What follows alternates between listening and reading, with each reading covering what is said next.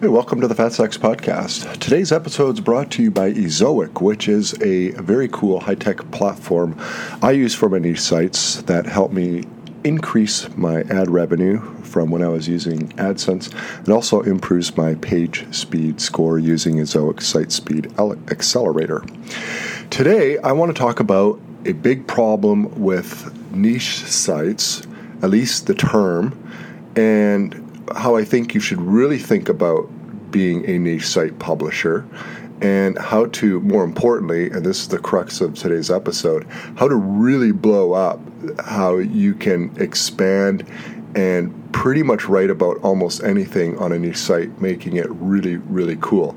This will give you a lot of opportunities to target some really good long-tail keywords, increase your traffic, and generate more traffic, more revenue, whether you use display ads, affiliate links, sell stuff, whatever it is. All right. And I think this approach should be applied to pretty much any niche. And I do this across my niche sites. In fact, I love doing this because I find it really interesting looking for a lot of different angles in terms of publishing my niche sites. So first off, I want to address the problem. We use the term niche site. Blog would be a comparable term these days. And I don't really like the term niche site. I use it because that's the jargon. But the problem with it is when we think about a site that's serving a niche, that's in a niche, you get pigeonholed. You think, oh, well, the site is about X. Okay, so in this episode, I want to use the example of a tennis niche site. It's about tennis, all right? So you're going to start a site on tennis. You like tennis, you play tennis. It's like, well, okay, I'll publish a site on tennis. So you're going to start a niche site on tennis. So you start thinking about what happens is you get pigeonholed with topically, right? You're going to basically, if you go to any site on tennis, you're going to see a lot of the same things, right? You're going to see a lot of how-to articles, maybe tennis rules articles, maybe some tennis gear and apparel review articles, and maybe there's some tennis news about upcoming tournaments and rankings and all that. Okay, everything is just like directly dead on about tennis. Now, none of this is bad. You definitely want to include this. This is important. This is sort of like your site's about it. You got to cover the key stuff. But you don't want to stop there. And here's what I propose. Instead of viewing yourself as somebody who owns and publishes a niche site, view yourself as an online publisher serving an audience. And I know that, it's all sounds well and good, and how do you do that? Well, I'll step you through a concrete example, all right? So I like to view myself as an online publisher, and I like each of my sites to serve an audience. And when I put my mindset like that, what happens is I expand my thinking about really what the site should be doing. What should the site be covering? All right, so let's jump back into our tennis example. You've got your standard topics that you should publish, and they're good, but you don't want to stop there. All right, what you're really doing when you publish a tennis niche site is you are publishing a publication serving a group of people interested in tennis, all things tennis. You can assume it's all things tennis. These days, I wouldn't want to publish a site that would be really, really narrow or focused on, let's say, just tennis racket reviews. I wouldn't be interested in that. I'd like to go much broader. That's my approach with niche sites. I like having almost an unlimited number of topics to potentially cover. That's my MO. So this episode, it really pertains to people who are looking to go into and build out a large site rather than really hone in on a very specific topic like tennis racket reviews or tennis sneaker reviews or something like that. That's not my thing. All right, so really what you're doing is you're publishing a publication for people into tennis. Now here's the thing. That encompasses a lot of great topics. All right, way beyond tennis. And this is where a lot of some pretty cool affiliate opportunities can come in. This is where building a viable email newsletter can come in, because what you're doing is you're serving information in an interesting ways that your audience may not have considered, yet it resonates very, very strongly with them. And that's the key, because people interested in a particular sport or topic, they surprisingly, maybe they don't even realize it, are interested in a lot of complementary niches. All right, so let's step through this. How I would approach a tennis niche site. Now, I don't have a tennis niche site. I do like tennis. It's not completely beyond the realm of possibility that I would start one day because I do play tennis. But okay, so let's. How could we add additional topics to make this site serve the audience entirely? Okay, first off, we could jump into the fitness arena here. All right. Tennis is a physical sport.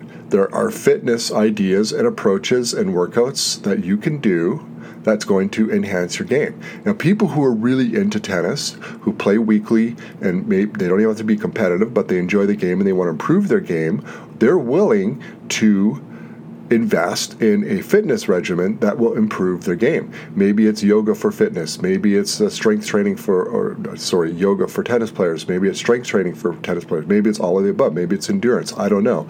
It's probably all of that. All of that could serve a tennis game. And maybe there are specific regimens that are designed that would help the tennis player. Okay, so that's one arena you could jump into. Another good one is nutrition. Now, that's a little general because, at the end of the day, is there actual diet for tennis players? No, I don't think so. But there are diets and nutrition programs for people who play intense sports, right? Maybe there's a post-game a meal or supplements or something that people should have, or pre-game or whatever. Okay, I'm not a big nutrition guy, so I don't know a whole lot about that. But I suspect that there is interest in it, and I suspect that avid tennis players would be interested in reading about it as long as you know what you're talking about and you're credible. Maybe you have to interview some nutrition experts or tennis coaches or something to get that really qualified expert information, but there must be something to it. Now let's talk about something in a completely different realm. Would be something like style, tennis and style. All right, there's athletic wear for pretty much every sport, and what's interesting is people like to dress to reflect their interests. Not everyone, but some people do, right?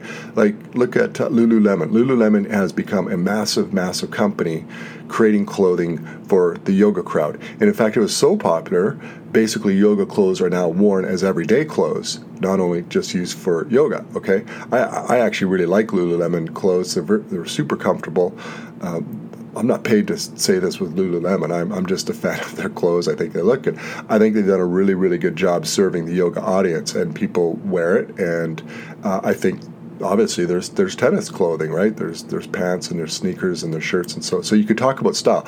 I'm not just talking about like your tennis sneaker reviews or your tennis shorts reviews or anything like that. I'm talking it from a more of a broader style perspective, right? Almost venturing into like kind of an influencer realm, but not really trying to build up like some big Instagram, although you could, but you really want to discuss style in tennis, whether it's on the court or off the court. I think that's an interesting angle you can take. Now, let's talk about travel in tennis. Huge, right? People go to resorts, and they'll specifically go to resorts because they have a really cool tennis club, and they want to go on tennis vacation. They want to go play. They want to go meet up with other people. Maybe they go just the two of them, whatever, and they're going to go play tennis once a day, every day while they're on vacation. So tennis is a big part of their vacation. How could you incorporate it? There's tons you could write about tennis and travel. All right, huge opportunity there. How about photography and videography? Now, this is slightly less obvious, and you're probably serving a different crowd, right? You're serving maybe more of the people who photograph or take video of various sports. Okay, this is a different audience. But if you happen to really be into photography and making videos, it's a direction you could take on a tennis site, because you're serving an audience that maybe likes to photograph and make videos of various sports, and tennis could be one of those sports. Yet another angle you could take would be parenting. Okay, tennis for kids, endless topics. You could, kids and parenting is a massive, massive niche, and tennis is just one part of it. And you could talk about tennis rackets for kids. You could talk about tennis instruction for kids. You could talk about tennis facilities for kids. Lots to cover with tennis for kids, because parents who want to teach their kids tennis, and if their kids are into it, a lot of kids are into tennis. It makes sense. It's a good sport to get kids into. There's plenty to write about there. So consider that angle. Another angle, and this angle, the next one I'm going to talk about, is one that almost can apply to almost any niche, and that would be careers, jobs, careers within the niche. What opportunities are there for people to pursue something they enjoy doing as a career, right? Well, obviously, there's lots. There's tennis coach, tennis pros at various clubs.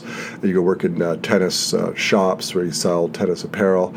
Now, obviously, if you're really good, you're going to be a pro tennis player, and I'm sure if you think about it, there's a lot of other tennis-related type of jobs and careers out there that you could write about. You could write about it from how do you become a tennis pro at a tennis club, right? That's probably something a lot of people are interested in because it's kind of a dream job. You get to go work at a resort, and you get to just teach people to play tennis all day. And for someone who's really into tennis, that's great. If you didn't quite become a pro, you're not quite good enough for that, but you're still a very good player, it's a viable career. Another cool area that you could cover, and this applies again to a lot of niches, not just tennis, something to always keep in mind is the tech. Tech is something that has some influence in every niche. It really does. I mean, tech is everywhere. We use tech. When you look at the options for apps that we can use for all types of things, be it health, fitness, sleeping, any sport out there, travel, you name it, eating, cooking, whatever. There are apps out there that can be used and that can help whatever the endeavor is. So there's lots to write about. There's gadgets you can write. I mean, like GoPro, you do a whole GoPro and tennis series. I mean, where the GoPro while you play. I'm not sure that would make the most exciting videos. It's not like GoPro videos of people doing wingsuit jumping off a mountain. Those are cool. But you get the point, right? There's lots of tech that you could discuss in relation to tennis. There's also gaming angle. This is huge. I mean, there are tennis video games out there, and I'm sure there's plenty of them. There's obviously a audience there that buy them and play these games and enjoy them. So you can talk about gaming and tennis. So the whole point is, and there are others. All right, I just brainstormed this fairly quickly. The whole point is don't. The point is, I'm not trying to tell you have to go in the tennis niche. The point here is regardless of what niche you're in, think about how you could cross niche it. What are other niches, your usual typical batch of niches, how can they be applied to the niche that you're in? Because many will apply. It's kind of like cross-niching. And one last one I will mention is celebrity almost always applies to every niche. What's the celebrity angle, right? Tennis stars that are celebrities, celebs that play tennis, net worth of various high-powered tennis players, and so on and so forth, right? There's always a celebrity angle. So think about that. This is going to blow open your niche site, right? Rather than thinking very narrowly about it from the usual, what a lot of sites do, you're going to blow it wide open, and you're going to come up with some really interesting angles of all these new keywords and topics that you can cover that's really going to serve your audience. And that is how you build a really good authority site. And this is all based on the assumption, though, that the actual content you produce is good. It doesn't have to be PhD level, but it has to be good and solid. If you're going to do a how-to tennis tutorial, it has to be good. It has to be legit. Somebody's got to read it and then apply it and be like, oh, that was actually really cool. That was a good tip. I like that, right? If you just serve up junk, you're not going to build up the authority site you seek. Thanks for listening.